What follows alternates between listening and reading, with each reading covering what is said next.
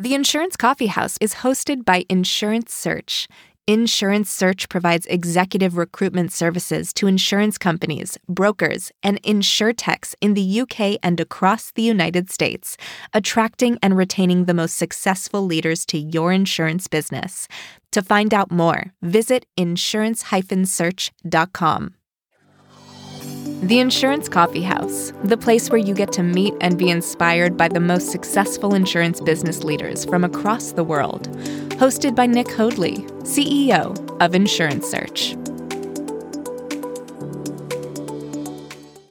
Today, I'm delighted to be joined by Cyrena Arnold. Cyrena is the Chief Marketing Officer at reThought Insurance. I'm a flood-based insurtech, and Cyrena joins me on the line from New Hampshire today. Welcome to the show, Cyrena. Thank you so much. So happy to be here.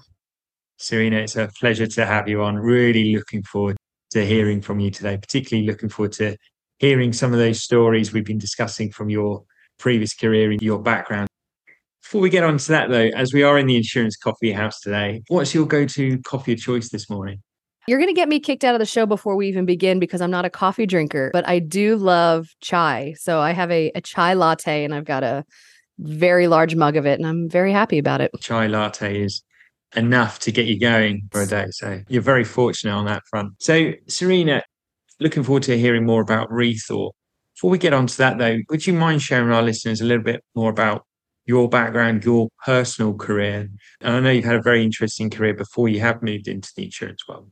No, I definitely didn't take the traditional path whatsoever. So in fact, I was born outside of the US on a Caribbean island. And when I moved to the United States into Denver, Colorado was where we set foot. I saw my very first thunderstorm. There was hail and lightning and wind and a funnel cloud formed and a tornado formed.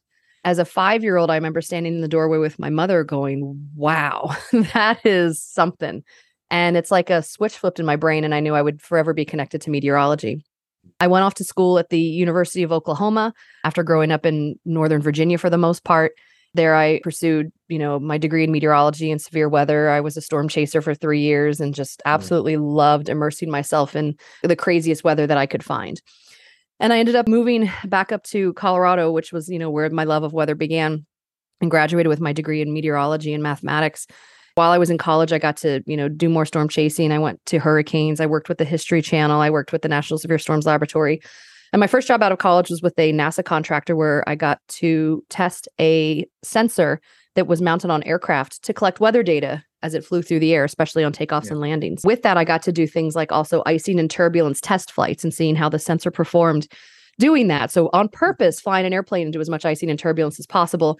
I went to work for an air quality monitoring company, which sounds fairly boring. But when I sat down for the interview, the guy said, we're going to send you to Alaska and get you on a tiny plane and into a helicopter where you're going to sit out in the tundra for 3 days and you're going to go back to your office and QC it. Sometimes you'll have a bear guard or sometimes you'll be armed or sometimes you're kind of on your own. How's that sound to you? And I couldn't sign the paperwork fast enough. So I got to do that for about 6 years where I was just installing and calibrating and repairing these weather stations that were in some of the most harsh Arctic locations. And up there, I was responsible for all of the different weather stations we had on the summit. So that was a lot of fun. And then my next move was on to TV meteorology. So I really loved communicating the science and translating that to people and had an opportunity to be a TV meteorologist and did that for a little while and found a lot of fun in that. And then it was time to settle down where my insurance experience began. So there was an insurtech started as Weather Analytics and is currently known as Athenium Analytics that was looking for someone to help translate the weather in an easy to understand way to insurance, because clearly there's a lot there to know. And insurance isn't necessarily an expert in the fields of meteorology. And so I had a talent and a skill for being able to translate that in an easy to understand way. And so I worked with them for many, many years and had a lot of fun doing that and working with weather products and extending beyond that. Then came reThought. So one of the co-founders, Nick Lamparelli, reached out and we communicated and he thought I'd be able to help his organization. And it seemed that I would. And so I joined them. And so reThought is a flood insurance company located here in the United States. And I've held many roles with them. I've done operations, I've done sales, I've done marketing. I've been all over the map as you kind of have with a startup type of organization. So enjoying the slower life in some ways, office life, the calmer aspect of a career. So interesting. Thank you for sharing with us. The interesting thing is that a lot of people join the insurtechs the insurance industry, and it's a very much a faster pace. So now in your current role there at reThought Insurance, what are you responsible there, and what are you looking to achieve as a business? What's the solution that you're looking to solve? Yeah, great question. In the United States, and I think in other locations around the world as well, there is a massive protection gap with regard to flood. In this country, about 75% of the population believes that they have flood insurance, that their current insurance will cover them in case of a flood. And the truth of the matter is it's somewhere around 5%. That gap, that difference is the protection gap, and we're trying to close that. And there's areas where it's even worse. We've seen in California with the atmospheric rivers they've been having and the massive amount of flooding and precipitation they've received there for the third year in a row, thanks to this wonderful La Nina pattern that's forming. They've been getting a tremendous amount. And I think we read that about 2% of the population there has flood insurance. 2%. Wow. And it's just utterly devastating. And so we really are completely and wholeheartedly focused on closing that protection gap. So as the chief marketing officer, it's my responsibility to try to provide as much information as we can to the agents and brokers and wholesalers that we work with. We're not direct to consumer. Yeah. We are trying to empower them and educate them and show them that this is so critical, that this is a huge problem. And they really are the key to helping us fix this. Yeah. So we're trying to educate them through different marketing materials, through an online TV series on YouTube. We have reTV, any way that we can, trying to get them to understand the true risk of flood, trying to get them to understand the protection gap and why it's a problem.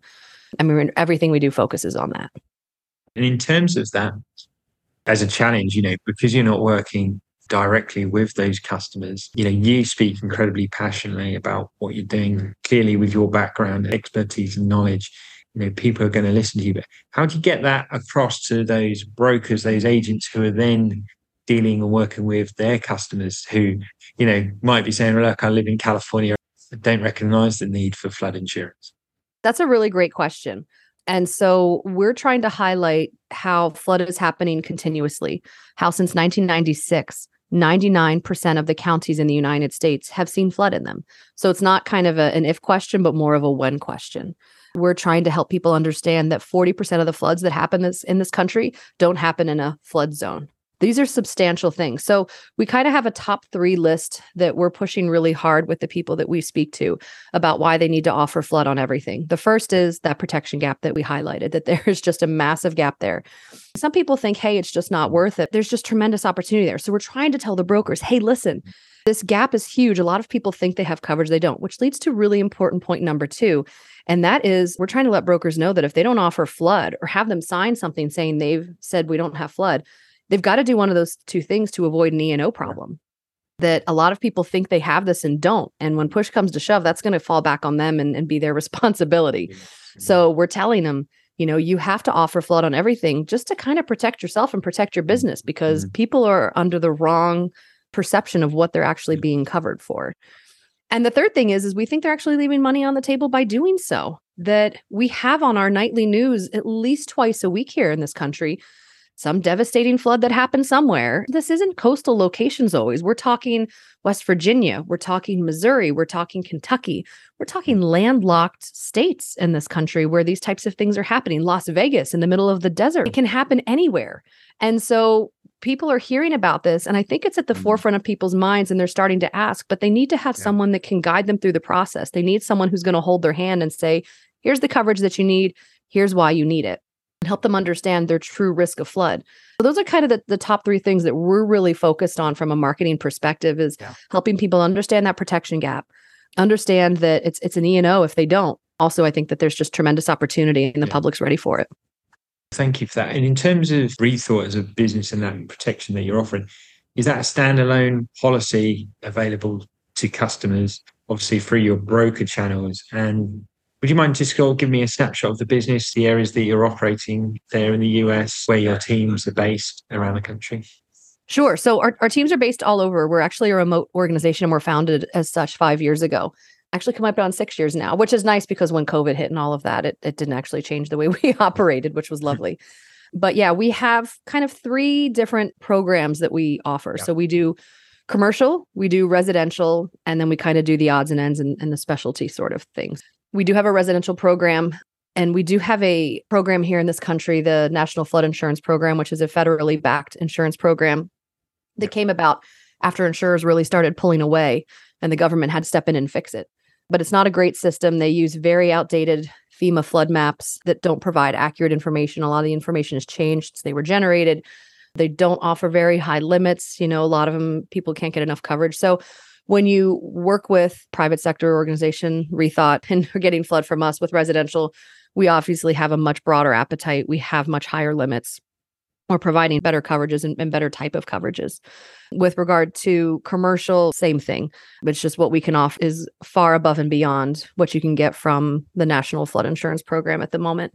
And we really take on some interesting and unique risks too. So we take on a lot, some of the standard commercial stuff, but we do have a special market for sort of those rare and special items, train stations, museums on piers, or, weird stuff like that.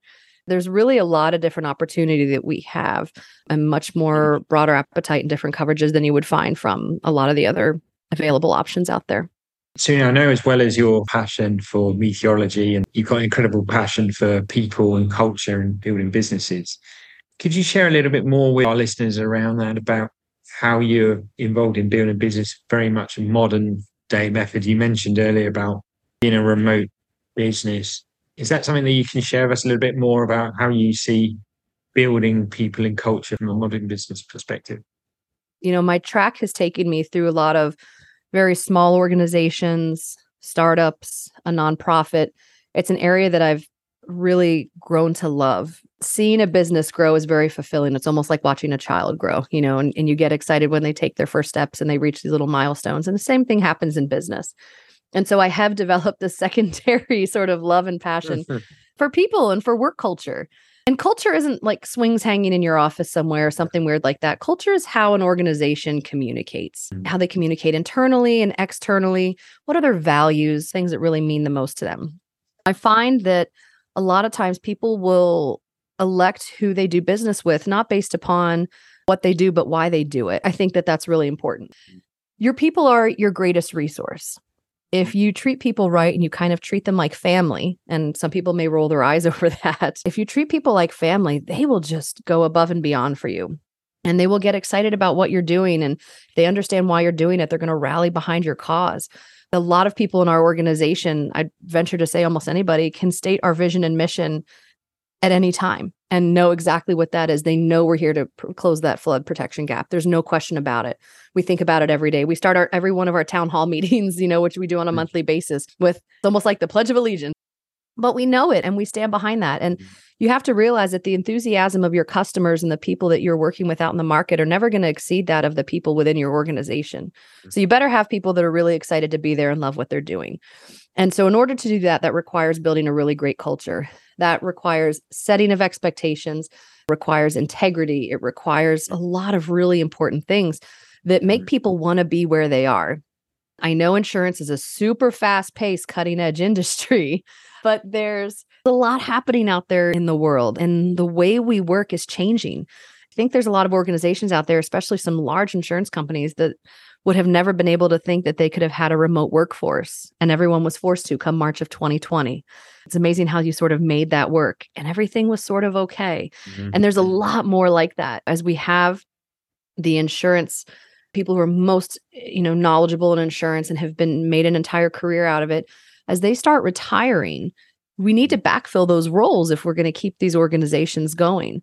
You're going to have to do things a little bit differently in order to attract the talent of today. It's a phenomenal group. I mean, there's tremendous opportunity. They want to work hard, and more so than any generation before, the younger generations want to stand behind a cause that they believe in. They want to be treated well. So employees have to look at remote work options, or at least hybrid options where you get to do a little of both. Organizations have to start looking at flexible PTO, flexible time off. Unlimited time off, maybe, right? Where you're not logging that at all, which actually sounds really scary. Sounds like it'd be very, very risky. But especially for a young organization like a startup, you also don't want people accruing weeks and weeks or months of time off that they never use, and then all of a sudden cashing out when they leave and depleting your organization's bank account. If you look at it right, there's actually a lot of pros for the business as well, not just the personnel. We do have to do a lot of things differently to attract and maintain the younger talent to keep these organizations going and thriving. For business like reThought, I think, like you say there, you've got very clear vision and you've got very clear mission as an organization. I think that's very attractive to people, certainly of this generation and in this time, of having that mission. That can in itself help to attract A-player key talent to the organization. But then, bringing in those A players then helps them to build that culture, that successful winning mindset, collaborative culture that you're talking about. So, one does often help the other for sure. Are there any sort of specific initiatives that you have as a business that has helped, first of all, attract those A players, and then anything then internally that you found has been really beneficial in then retaining that talent? We work really heavily off of referrals. So the people that we have in our organization are all bought into who we are and what we do. They know our work ethic. They know how we handle things. If they come along to somebody and say, hey, a friend of mine or this person I met would be a really great fit, we listen. We bring in a lot of people to our organization purely based on referral basis, because you've almost done a little bit of a vetting check at that point. So you have someone who's willing to speak for them that understands this is who we are and how we do things, and they're going to fit into that mold, which is really nice. But once you get them in, the biggest things are communication and setting of expectations. What's the best way to do that? One of the things that we're actually just implementing company-wide, we've had specific teams for a couple of years now, is we do KRAs. We do key result areas. So when they come on board, everyone has that fancy job description they applied for. It's 18 paragraphs long. It reads technical and it makes your eyes glaze over. We do KRAs that are in plain English, simple language. What are the top 3 or 4 bullets? Very simple things that mean success in your job. We define those very early on, and we use those to actually help drive reviews. And so we can sit down on a quarterly basis with any employee. They look at that KRA, we look at that KRA, and before either of us sit down at that desk, we know what's going to happen. Are they doing a good job? Or are they doing a bad job? It's something the employee can check in with at any point, and they know. And it has been so freeing with regard to setting of expectations, because a lot of times we really focus on that. We try to onboard people, really help them understand the organization, set the expectations, and really prioritize communication. We have Slack that we use because we are a fully remote organization. You can't just pop into somebody's office and, hey, have a chat. But with Slack, we're able to do that and have those communications. And we're very transparent. I'll post, hey, I got to go pick my kid up from school, or the kid's got a dentist appointment. I'm going to be out for an hour. It doesn't all fall down when that happens. And we're not expecting people to clock in, clock out at certain times. They have their roles and responsibilities. They have their jobs they're going to do. And we try to be very flexible with that. Once you attract the right talent, it really is just getting the right types of communication and expectations set up to let them run, because you want to let them do what they're there to do, what you hired them for, and want to be as hands off on that as much as possible. Setting those expectations, those measurable goals, so everybody knows where they're standing, everybody can tell whether they're doing a good job, whether they're exceeding expectations, or whether there's areas for improvement or areas to focus on. You can bring in the best quality talent, but if they're then not utilizing the right way, or they're not quite in the right seat for their particular skill set and expertise, then it's going to be a challenge. What will the outcomes be there? I know you're building certainly a very high performing team there. Do you notice any specific outcomes at all, or is it just across the business there's a lot of performance which is leading to the growth of the company? We've got really great growth, and I think that was really tested this past year. 2022, Mother Nature was angry. I don't know how to put it other than that. She really tested the market. And we're not the only ones out there doing flood insurance. There's a lot of different organizations out there that are doing it. But we really believe we're doing it uniquely and in a way that nobody else is. We're flood zone agnostic, for example. It doesn't matter what your flood zone is. We're looking at other information. And that's how we're rating and pricing the policies. And we're trying to always get the right price. And because of that, when you look at Hurricane Ian, it hit Florida this summer and was utterly devastating. And everyone's seen and heard the fallout that has happened since then. Reinsurance is adjusting where they're putting their money. Insurance companies are like Citizens, that's based in Florida, is saying every policy we issue now, you've got to go out and find your own flood insurance to go along with it. There have been massive amounts of insurance companies that have stopped their programs, stopped writing specific parts of flood programs. I mean, the fallout has been huge. And we're very fortunate to say that our premium's growing. We were not impacted really by those types of events, that here we are still standing. And, that makes our reinsurers obviously very happy too. And it's just because we're doing things differently. So not only do we have the right people and we're setting the right expectations and we're finding the best of the best that we can out there, and we're all rallied behind the same cause, But the way we're actually fundamentally doing this is really different and is really unique. And if anything showed how efficient we are and showed the benefits of all of these choices that we've made, it was 2022. And specifically, it was Hurricane Ian. Cyrena, brings us nicely on to the espresso round now, where the questions are short, sharp, and straight to the point. So I know you've got your chai there, but are you ready for the espresso round? Yeah, I'm excited. The espresso round. Cyrena, what piece of advice would you give to senior executives or insurance executives who are coming in to interview at reThought? The first thing I would say is be your true self, obviously. So you can't go in any interview anywhere pretending to be something that you're not. That wouldn't work very well. You know, a very fast-growing insurtech business. What would your advice be for someone coming in from that traditional background? We really do things a lot differently, and we're trying to shake up the way insurance does things. So it would be non-traditional, it would be very different. We are faster paced. We like to move quickly on things. We are very excited about what we do. Flood is just such a unique peril in itself. So it requires a unique skill set for sure. So it's something they're interested in. Boy, it would just be like, buckle up. Across your career, I'm sure you sat in many, many interviews. Can you recall one thing in particular, maybe the funniest answer that you've ever heard or the worst thing that you've ever seen in an interview? Anything come to mind in that respect? I was in an interview one time and someone was like, asked me, they said, what's the best joke? Tell us a joke you've heard recently. It was a weird thing for sure. That's probably one of the weirdest ones. Which really baffles the interviewee really as to why they're even asking that question. I don't think it's ever a good thing. In interviews to try to figure out who somebody truly is. I think one of the best ways to interview somebody, and it's really hard to do with remote organizations and COVID or what have you, is take someone out to dinner. Then you're going to find out who somebody really is. You'll learn so much more in an interview by doing that. The other thing that I've learned is a really good trick is ask people what someone else would say about them. What would your spouse say is your biggest weakness? What would your so-and-so? You do that, and you're going to get a much truthful answer than you would otherwise. So those are two things that I think are really handy. Our interviewees about what their former boss would say about, what would they say is your strengths and weaknesses. And actually, like you say, so much more honest appraisal, and people are more open because they either don't want to do themselves a disservice or to over brag about things. Is there any technology at all that you use there at reThought to help with your hiring, with your talent acquisition processes there at all? So our CEO, Corey Isaacson, right now is one of the most tech savvy people I've ever met and ever worked with. So the answer to that should be a lot more than probably what I'm going to say. We really rely on that word of mouth, obviously, and we're trying to track that hiring process as best we can. So, internally, we're always using Slack to communicate. We use ClickUp like a checklist. We use that actually throughout many different parts of the organization to help create to-do lists and calendars and agendas and help people understand timelines. Cyrena, last question of the espresso round now. What's one lesson your job has taught you that you think everyone should learn at some point in their life? Whether that's in your role now or when you were chasing twisters. The one that comes to mind more than anything is something that I was told very young. And that is, if you love what you do, you're never going to spend a day at work. So I think that one really resonates with me. Yeah. You have to love what you do. When I'm a part of an organization, I give it my all. I absolutely love it. And I want to make sure that I really like what I'm doing.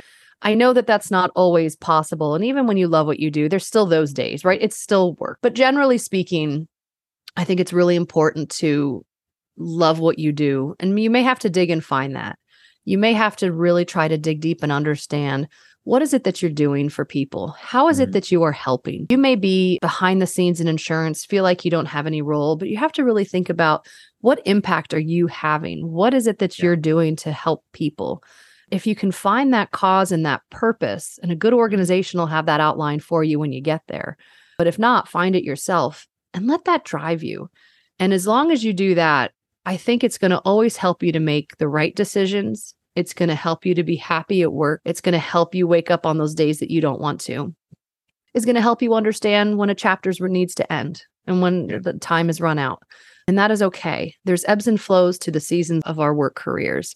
And it's not the culture it was of our parents and of our grandparents, where you start an organization, you start at the bottom, you work your way to the top, and 35 years later, you're given a gold watch and you're done. It's not how it happens anymore. So you actually have the ability to find your passion and follow that a little bit more than previous generations have had. So do it. Find that you're not in love with what you're doing. Ask yourself what would fulfill you and what would make you want to get out of bed in the morning, and go chase that.